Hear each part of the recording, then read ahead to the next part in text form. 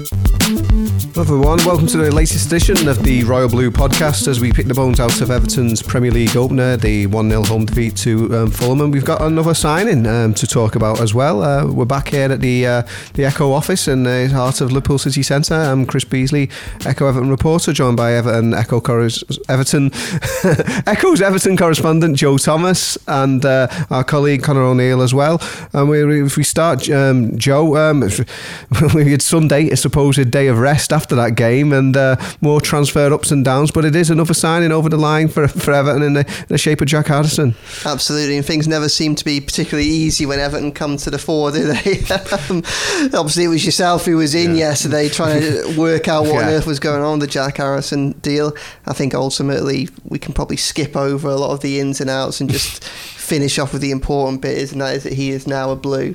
Season-long loan from Leeds United, still injured, out for the next few weeks, of course. Obviously we understand there was a bit of interest from Aston Villa. They were another club that were interested throughout the summer, but I think his injury issue was enough to put them off, given that they need immediate cover for Emiliano Buendia's ACL injury, which I think is one of the big issues there. But ultimately he's an Everton player, passed his medical on Sunday. I think it was common knowledge by the end of it that he had a medical with the Blues yesterday, and then final bits and pieces of paperwork concluded on Monday morning, so it wasn't a done deal, signed off, completely done until an hour or two ago. We're speaking just before 11 o'clock on Monday morning, but he's in. Fourth summer signing, another attacking addition, and I think it's a positive Premier League experience. I was looking at his stats, and he's got 21 goals and 16 assists and 107 Premier League appearances. I mean, that's quite a good record, really. That's a goal involvement, one in every 3 games, which would be a significant improvement on a lot of what Everton have got to muster at the moment. Clearly, the main priority for Everton before this signing and after this signing remains a striker, someone to fill that gap between the kind of the youth and the potential of Chermiti and the ability that we know that Dominic Calvert-Lewin has but can't always get onto the pitch because of his injury issues, or we can't gamble on him being on that pitch for 35 games of this season and more. So that work remains ongoing, and I think it would be foolish to judge off a proper judgment on the transfer window until the end of it, because that is an issue that needs to be addressed. But Harrison, the fourth summer signing, and the next step on the way to, it feels like we're heading towards a positive transfer window. Still work to be done. And another important caveat is Everton couldn't have afforded to stand still. Lost a lot of players through natural expiration of contracts. Obviously, some offered new deals and turned them down. Others decided to go, or the club decided that they didn't want to renew their services. So Everton needed to make signings just to keep pace with everybody else before they even think about surpassing other teams and getting up to the lofty heights of 16th, 15th, 14th in the table. But it feels like it's another step forward and a step towards what looks like it has the potential to become a positive transfer window. Yeah. Conor, late interest from Aston Villa, but in the end they didn't fancy it, but as Joe has mentioned, Jack Harrison currently nursing an injury. Do you think Evertonians should be excited by the signing? Yeah, I think it's a positive sign. I think it's an area in which Everton, we've spoken at length about Everton's need for improvement in that area, and it's someone who ticks a lot of boxes in terms of productivity, goals, assists. He's a hard-working winger. I think anyone who plays out wide for the Marcelo Bielsa team has to work hard, and it's pretty similar to Sean Dyche, isn't it? That they have to work hard and put a real shift in, and he's someone who does that, and they should be excited. I think the only disappointing side is, like you say, he is injured, and it'll be I think a few weeks before we even get a first glimpse of him being in contention for a starting place. But yeah, it's a positive one. It's a step in the right direction, and the hope now is that this leads to more incomings over the next 2 weeks or so, because I'm sure we'll get on to it, there's still gaps in the squad that need filling, and also there's probably players who are in the club still who'll be moved on. I think Kevin Fowell even alluded to that himself, didn't he, in his open letter in the programme on Saturday, that there are players at the club who will be moved on, and who are surplus to requirements. But yeah, I think it's a positive sign. I think it's a proven Premier League play, which is important for Everton, because I think we've spoken at length, haven't we, about they need players to come in and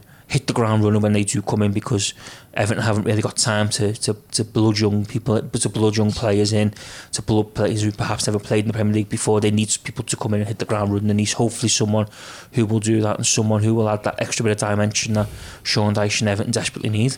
Yeah, and obviously the signing came after Everton's first Premier League game of the season. All three of us were there at Goodison Park the weekend. I suppose it was a strange one, Joe, in that people who weren't at that game, they maybe think, oh, well, Everton played a certain way, maybe laboured, struggled to create chances.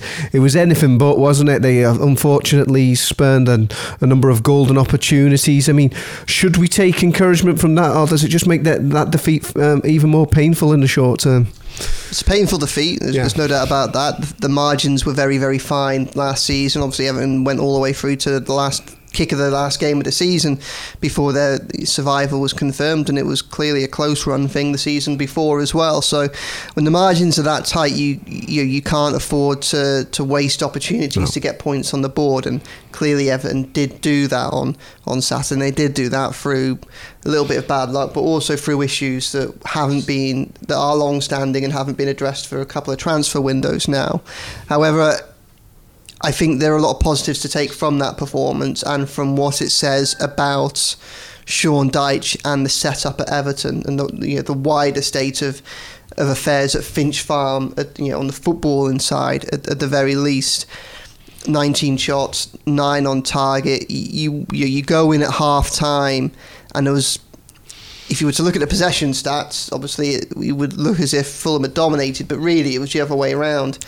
Yeah. Sean Dyche is someone that doesn't put all of his emphasis and opinions down to statistics, but he does have an appreciation of them. And whilst different people have different views on this, the XG, the expected goals, well, Everton should have scored at least 2 at half time, and Fulham's XG was 0.02, which is really, really comprehensive. That's as dominant a performance you can get. I think in many ways that first half was the perfect Sean Dyche template. Not very much possession, but they didn't concede possession in areas that offered any real threat or danger to Jordan Pickford's goals. And everything that Everton did when they did have the ball was effective. They were direct, but they did get into the opposition box. They did create chances, and they created good chances. Obviously, they missed them, and that is a concern. And I think we'll all agree that's a concern that needs to be addressed for this transfer window to be viewed as a positive one.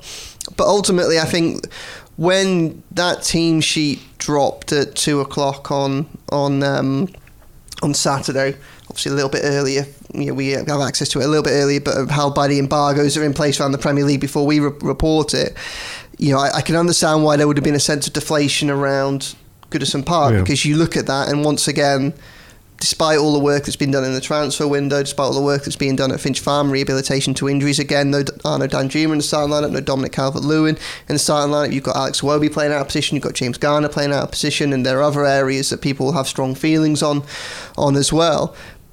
For what was essentially a makeshift side cobbled together from a threadbare squad that's hit by injuries, to get that 11 into a position where they were so dominant from the first 45, 50, 55 minutes of a game against what was a mid-table Premier League opposition last season. That's actually quite impressive. And I think that Dyche deserves a degree of credit from that, because you think, well, there isn't really more that he could have done. We'll probably come on to starting lineup in terms of the absences of Calvert-Lewin and things like that in a little bit. But if we take everything at face value and say those players weren't selected because they genuinely weren't available, which is what Dyche obviously says, and there's no reason to disbelieve him on those fronts, then actually it's quite impressive that what is probably one of the weakest sides that Everton will end up putting out this season, you would think once players come back from injuries and the new signings gel in, was actually so competitive. That doesn't mean to say there's not any problems. Of course there is, and obviously the fact that Everton didn't take the chances has hurt them, and that's something that's been an issue for 2 seasons and will continue to be an issue this season unless those problems are addressed. But ultimately, there is there's an alternative universe where a very, very few tweaks are needed for Everton to be coming off at half time in that game with the game pretty much wrapped up, Goodison Park bouncing, Amadou Onana with 2 assists, and 2 of the probably more maligned squad players, Neal Maupay and Michael Keane, both having hit the back of the net and already got their accounts open for the new season. that wasn't the case, and that remains an issue. Everton aren't going to survive on what ifs and nearlies. Yeah. But there are positives to take from that, and I do think it would be, a shame to kind of come away from that and look only at the final score when we come to our judgments on it. Yeah, well, a few weeks back, I think the Royal Blue podcast was crawl into military history territory. I'm not going to go into advanced physics with Joe and start talking about multiverses and things like that. But Connor, what I will say, I'll keep things a lot more simple for you. Yeah, Sean Dyche. Please do. Yeah, we won't be going down. I know Oppenheimer's out at the moment, but we won't be going down that road. Sean Dyche talks about the bliss to miss, but I mean, didn't feel very, very blissful, did it, with all those spurned opportunities at the weekend that Joe speaks about? I mean, it was incredible, wasn't it? Yeah. I mean, the chances, they were so clear cut. That was the big thing for me, was they were so clear cut. You think of like Maupay's one in the opening minute where he drags a shot wide, which was a little bit difficult because it was an acute angle and stuff, but you're thinking, well, that's, in Everton's book, that's a good chance because they don't create. But then they go on to create 4 or 5 really clear-cut chances, and Doucouré should burst the net, Maupay should burst the net. It was just, it was hard to watch because you know what's coming. If that makes sense, an inevitability. And I actually think we thought Everton got away with it when Jimenez hits the post, and a couple of minutes later, unfortunately, Jordan Pickford's picking the ball at the back of the net. But yeah, it was so tough to take on Saturday because I actually thought it was probably the best Goodison performance since the 3-0 win over Crystal Palace last season. Yeah, in terms of performance, just in terms of domination, being at it, everything gelling, everything looking right. And I thought, when you look at it now, there was a lot of positives to take, but ultimately they got beat. Yeah. And Everton, have already lost ground, you could argue, in the Premier League. Yeah. But yeah, it was a strange afternoon because they could have easily been 4-0 up, and I just think even Patterson's chance where he hits the bar, and it's almost harder to hit the bar than not put it in the back of the net, and that's another one that goes begging. Tarkowski's header at the end where it just rolls the wrong side of the post, and I spoke to James Tarkowski after the game, and he almost was a bit speechless in how Everton hadn't come away with at least a point. Yeah. But one thing he did say was that he said we probably created more chances this afternoon than we have in a game in all my time at the club, and when you look back, it probably is correct that, and that's, like Joe says, that's got to be the blueprint now. That first sort of 45 minutes has got to be the blueprint, and you would hope that with that blueprint and a few additional tweaks to the starting lineup, a bit more quality added in some parts of the pitch, it will all come together for Everton and Sean Dyche, because there's certainly signs of real positivity there. If only they could put the ball in the back of the net. But it feels like we've been saying that for about 2.5 years now. Yeah.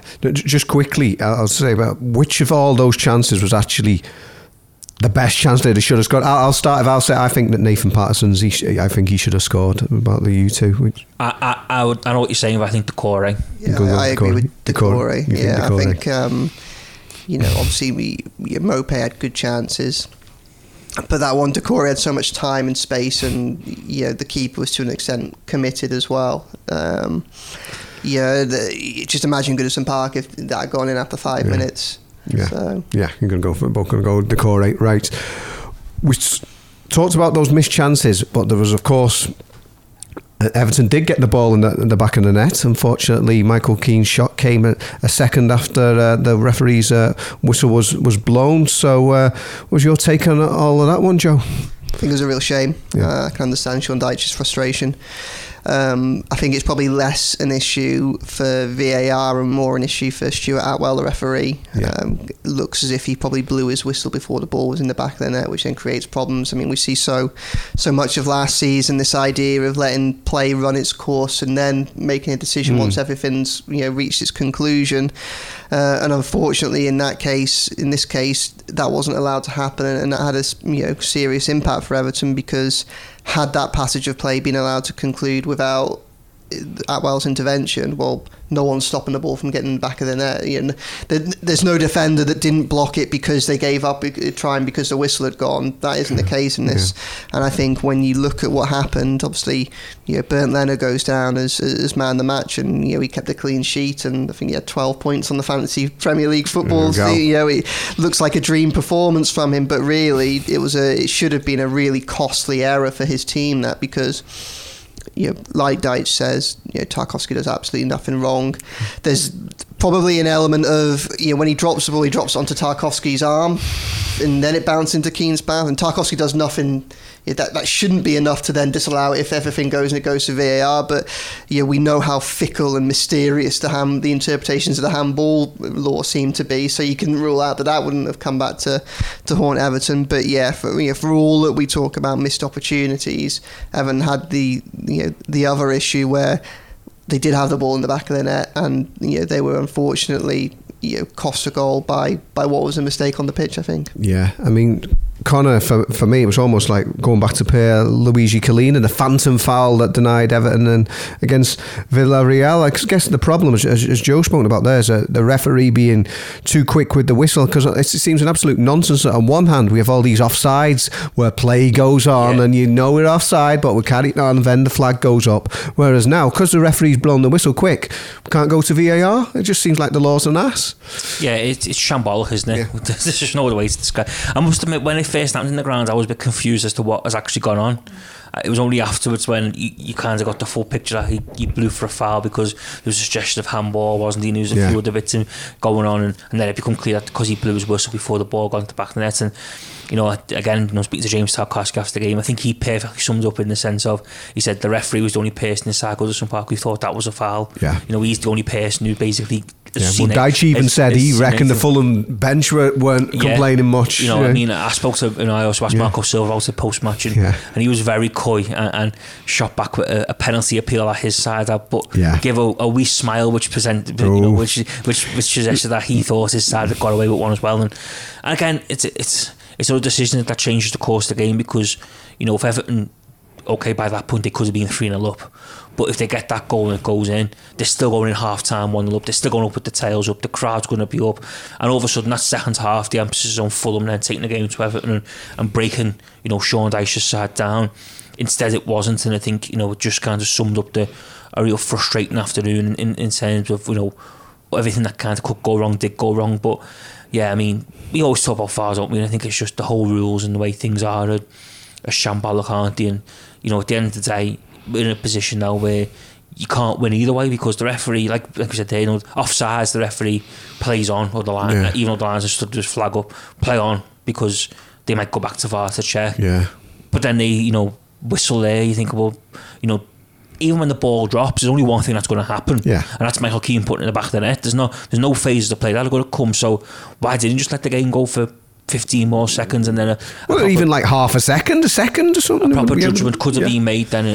We could be sitting here now, and Everton. That's the first goal on Everton's way to victory. But yeah, it was a shambolic call, and I know people will be quick to question Sean Dyche and say, well, if your side could has shooting boots on, you weren't moaning about VAR and stuff like that, which is understandable. But I think the Everton manager had every right to be angry with the way things had transpired there, because his side was certainly robbed of a legitimate goal. Yeah, I mean, Connor's right there. If Everton had put their chances away, it would have been a moot point. But obviously at this level, the margins are so tight, as you say, Joe, and these games are typically decided by just a single goal. Going back to what you said about the starting lineup, I mean, a lot of people have said that there was a sense of almost deflation when that team sheet dropped, and the people were concerned about where the goals were going to come from even before a ball had been kicked. I mean, your thoughts, obviously, Sean Dyche has been adamant, hasn't he, that Dominic Calvert-Lewin has got to complete his rehabilitation programme, but he has a couple of 45 minutes run-outs in recent times.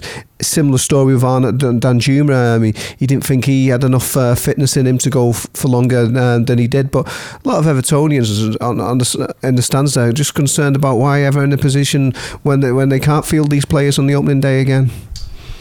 Yeah, I can understand the concern to some extent. Obviously, we have some insight to what's going on at Finch Farm, but we don't know what the data's saying. We don't know what Dominic Calvert-Lewin's stats are saying, what he's saying, how his progress is going. Obviously, they have some of the best medics in the world in sporting medics in the world. They're analysing everything. You asked the club after the team news was announced with Dominic Calvert-Lewin whether or not he had a setback, and then they said no setback. It's just a continuation of his rehabilitation regime, and of course that's fair enough. But where I'm slightly where I can understand some of the frustration maybe is that obviously a fortnight before the game, Dominic Calvert-Lewin's played 45 minutes twice in a week, and then he's had a week off. And if there's been no setback, you wonder why he might not have been deemed good enough, fit enough to have then done a job for 45 minutes or 30 minutes or 20 minutes against Fulham, all of which you would think that had he been able to do so, well, for all the reasons we've discussed, it may well be that Everton would have got something from that game. And it's an interesting one because I don't think that we can question Sean Dyche's approach to Dominic Calvert-Lewin and his fitness, because I think he's got everything right so far. Ultimately, as tight as last season was, Everton got into a situation where they were as cautious as they could and as fair as they were to Dominic Calvert-Lewin, and he's openly expressed his happiness with how he's been looked after by Dyche, his coaching team, and treated by them. And as tight as it was, Everton stayed up. And obviously they've got through all of this summer, and they've got themselves in a situation where they were more than competitive, arguably dominant for most of the game on Saturday without him. So there's clearly progress around it, which is helping to reduce the burden and the pressure on Dominic Calvert-Lewin's shoulders. Where I'm just a little bit confused is probably the right word. Is for all that Everton were very good for that first 45, 50 minutes, and for all that there's a general acceptance both within the club and outside it that Everton probably need another striker to ease the pressure on Dominic Calvert-Lewin, so there isn't so much talk around every game about when he's involved and how long he's involved for. The big issue that Everton are probably still working on addressing, aside from the striker, is the depth of their squad. Obviously Jack Harrison helps that. But we're going to see increasingly this season, we saw it last season, it was almost entirely to Everton's detriment, the fact that games are now split into, it's not just 90 minutes anymore. The number of substitutes that you can now make mean that most Premier League clubs around the 60, 70th minutes mark refresh about a third of their starting lineup, and they tend to refresh that with genuine quality that's close, if not the same as their starting lineup. We saw so many teams do that against Everton last season and finish the second half so much stronger. You look at Nottingham Forest when they came back into that game in Nottingham and got the equaliser. You look at Wolves on Boxing Day even before they made any substitutes. And you look at Everton, say Leicester when they drew, and you just thought that game was there for the taking in the last 10 minutes, yet the only substitute that Sean Dyche made was the one for Coleman coming off because of his injury. You even look at Bournemouth last day of the season when Bournemouth had chances at the end of that, not clear-cut chances, but they did push for a goal. In that game, Everton only made one substitute. These are all kind of issues that Everton are going to have to deal with, because we saw it again against Fulham on Saturday, this idea that, okay, Everton, you almost feel like Everton, with the thinness of their squad, they almost need to win games in the first hour and then be competitive for the second half an hour, 40 minutes if we see these 10 minutes of stoppage times added on, which is obviously a big step away from where they were. If they're not winning that first hour, it's unlikely they're going to win the second half hour. And we saw that play out exactly. When that team news dropped at 2 o'clock and we saw that Pereira, Mitrovic, likes of those were on the bench for Fulham, the obvious narrative that we were all sitting there was thinking, Everton competitive for a while, and then the substitutes changed this game because look at their bench compared to Everton's, and that is exactly what happened. Fulham made 3 substitutes, they all combined for the goal in the 73rd minute, and after that, it was a different story. And when you look at how those games are boiled down, you think, well, it doesn't have to be that Dominic Calvert-Lewin's ready for 90 minutes. It doesn't even necessarily have to be that he's available for an hour. Even if he's just ready for that last 20 minutes, half an hour, then that might be enough.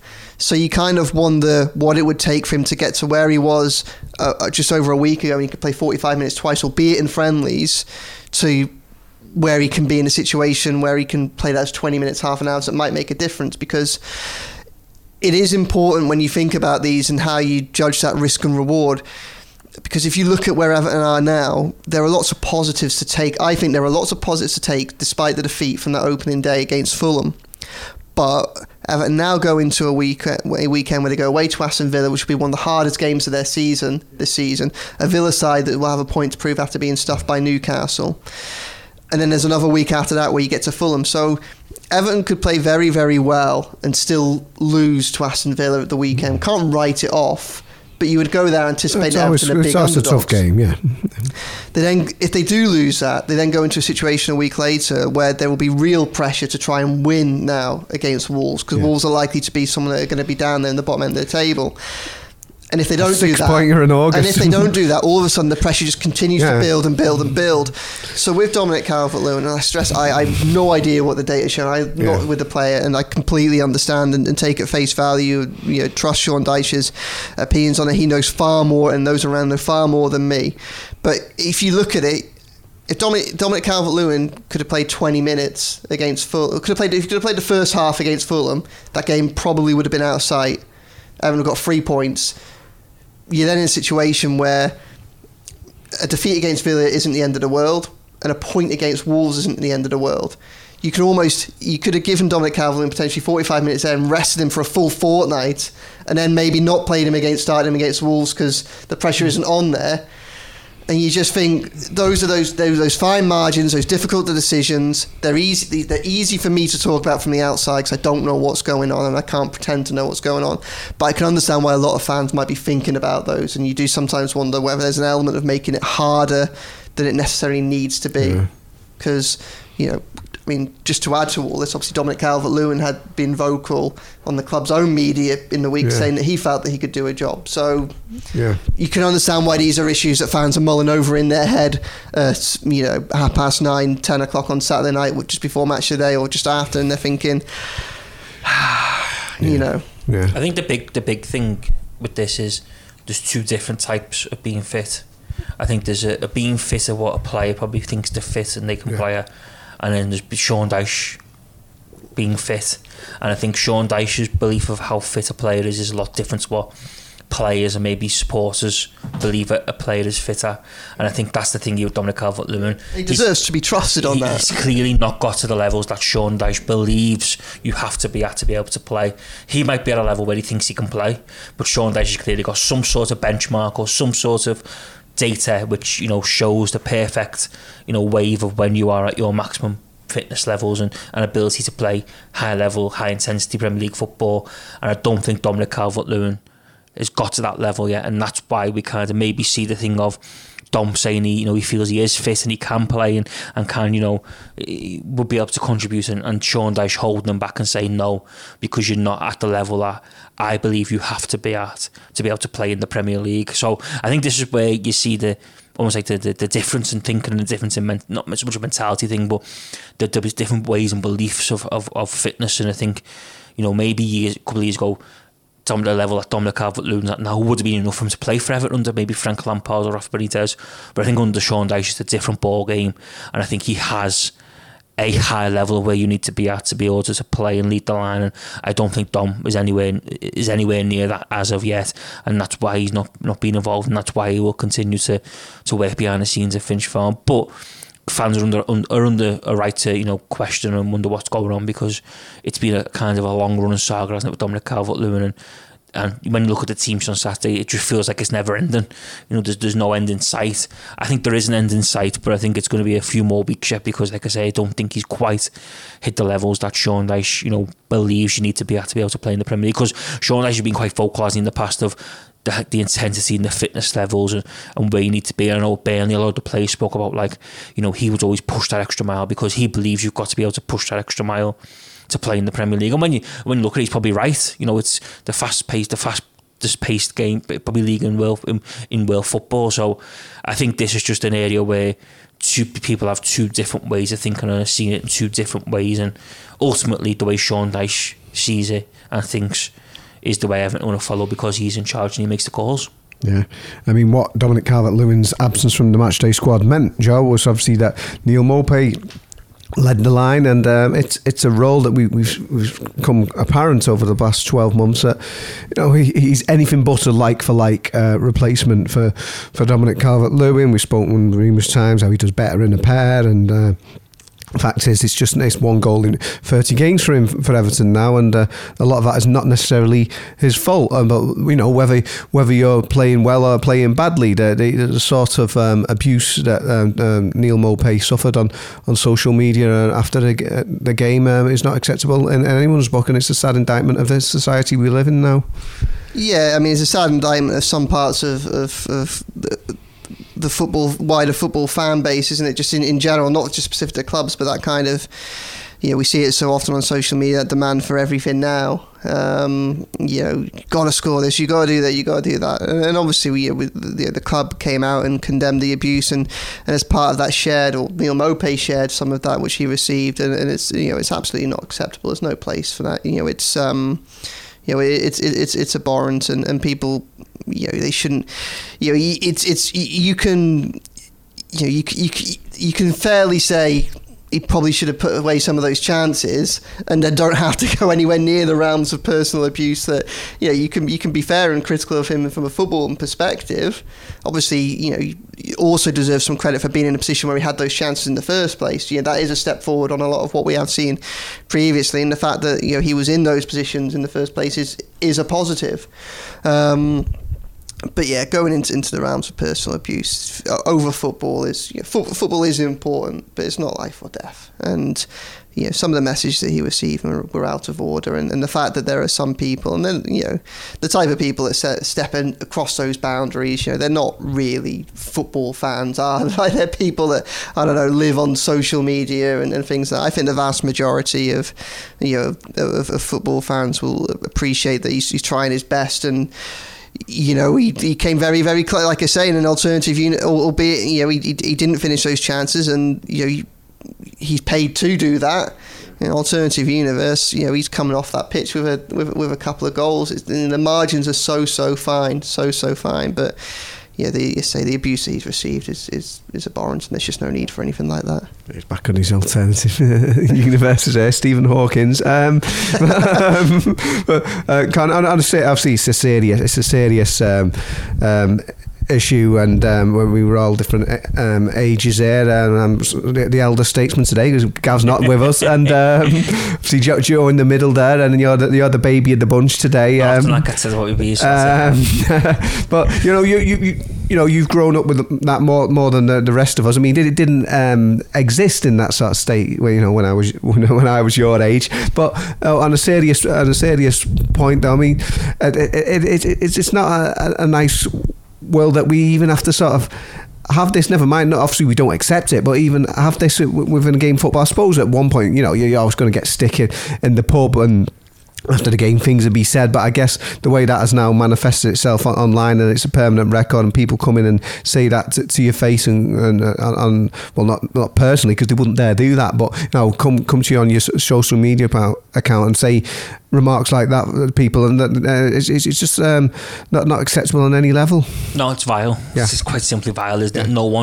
No one should be subject to it, and I think what you said there is the big problem for me, is because you can be faceless, and you can be behind a computer screen or a mobile phone or an iPad or a tablet and write what you want. And that's the problem, is that these people believe that they can write what they want because they don't have to put a name to it, they don't have to put a face to it. We all write for a publication, a newspaper, online. We put our name to things. We have to do that. We can't hide behind, just nothing. But these people can get away with it because there's no accountability. There's no, kind of ways in which they have to make it clear who they are. They can just set up an account and write what they want. And that's the problem. People just believe in this society that they've got the right to say what they want, and it's just so wrong. And when I seen it on Saturday night, and the first thing you just think is why does someone need to write that?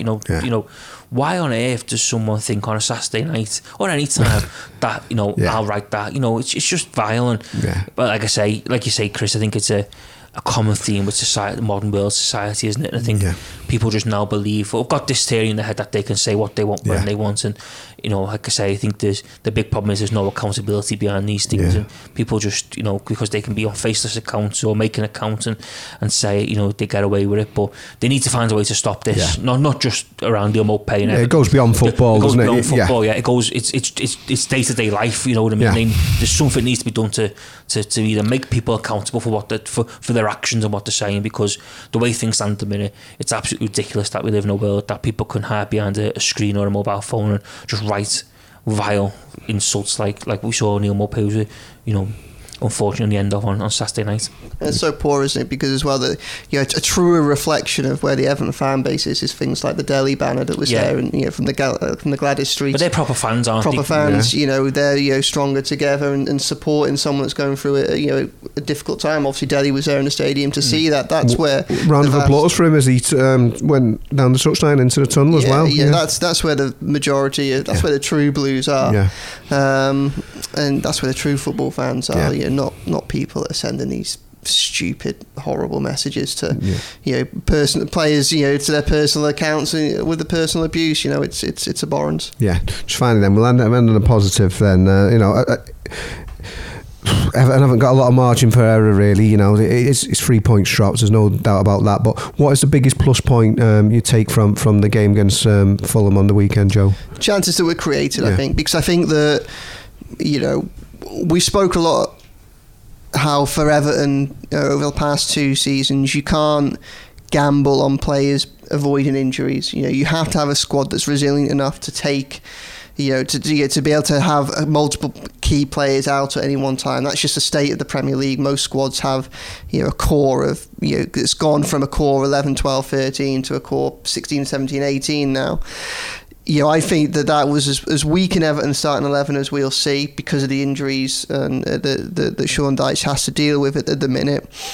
But despite that 11, being relying on players like Garner and Iwobi being out of position, it was still highly effective for the majority of that game, and it created a lot of chances. It created enough. Everton did enough, bar putting the ball in the back of the net, and even when they did, they were unfortunate because obviously the Stuart Atwell decision that we've discussed, they did more than enough to win that game. And I think that when you can see that perhaps the weakest 11 or one of the weaker 11s that Everton will put out can still be effective and can still be impressive in an area that has struggled for so long against a side that I do think they might struggle a bit more for them this season, and obviously they hadn't made the changes that they made later on in the game when Everton were enjoying their dominance. But for Everton to do that against a mid-table Premier League side from last season, I think that shows that the template works. It shows that what Dyche is doing at Finch Farm is having an impact and that progress is being made with this group of players.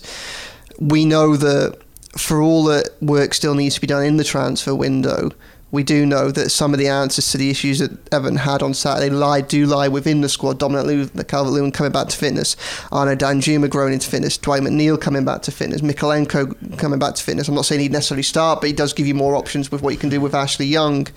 Youssef Chermiti growing into as the Premier League as a player.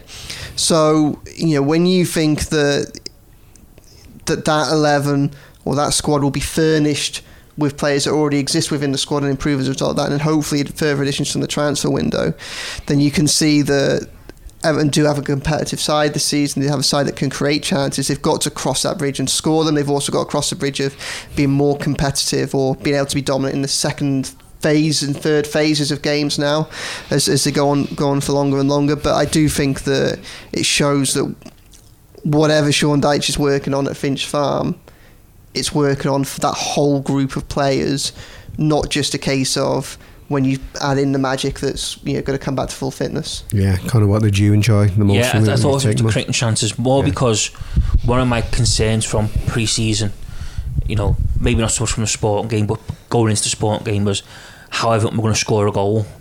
Because a lot of what we'd seen pre-season, Everton looked fit or sharp, but they didn't look like they maybe worked on much in the attacking third of how they actually create a chance to score a goal. Because obviously, the lack of goals last year was worrying, but also how many chances they didn't create many chances. No. That, you think of even the Bournemouth game on the last day, they scored a goal to nothing essentially. They didn't create many clear cut chances. But I thought that 45 minutes, busted any kinds of concerns for how Everton are going to score a goal because they carved open Fulham at will. And I think that was most pleasing, that they clearly do have a way and a pattern of play and a blueprint in which they will look to attack teams and get at them this season. And like Joe says, if they can start taking them chances, then they're on to win more games than they'll lose this season. So the big thing was for me was the creating chances, because we haven't seen Everton create that many chances for a long, long time. And like I say, the worry for me was going into from pre-season was, Everton didn't look like they'd worked on much in the final third in terms of fluid play and phases of playing, stuff like that. But on Saturday, they certainly carved open Fulham, and they've got, you know, in various ways. But obviously, it was some set pieces, balls into the box. You know, I think Amadou Onana was outstanding for two of them, with winning back the ball and two great passes. And you know, he's someone who seems to be growing in stature in recent weeks as well. And you know, yeah, I just thought there was enough there to suggest that if Everton can start scoring goals, and I know it's a big if because we've been talking about it for so long, you know, they will certainly be in more chance of winning more games than they'll lose this season. Yeah, well, we're up and running at least. It's been the Royal Blue podcast, and we'll be back with you later in the week to preview the trip to Aston Villa. You've been listening to the Royal Blue podcast, the Liverpool Echo.